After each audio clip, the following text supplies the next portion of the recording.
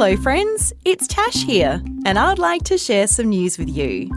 Today is Wednesday, and the date is the 29th of May. Let's go on a journey to the other side of the world, to a country called Wales, where something pretty amazing has just been discovered along the beach. Let me give you a clue. It's not a giant shell or a golden rock. It's an ancient forest that's been buried underwater and under sand for thousands of years. This ancient forest was known as the Forest of Borth. It was full of beautiful big trees and probably a lot of weird and wonderful animals too. But around 4,500 years ago, this forest disappeared and it was slowly covered by water.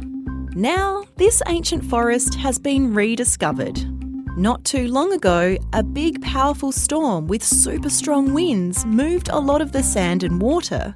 And underneath all that were the leftovers of trees, buried for thousands of years, just waiting to be found. I wonder what other ancient forests are out there.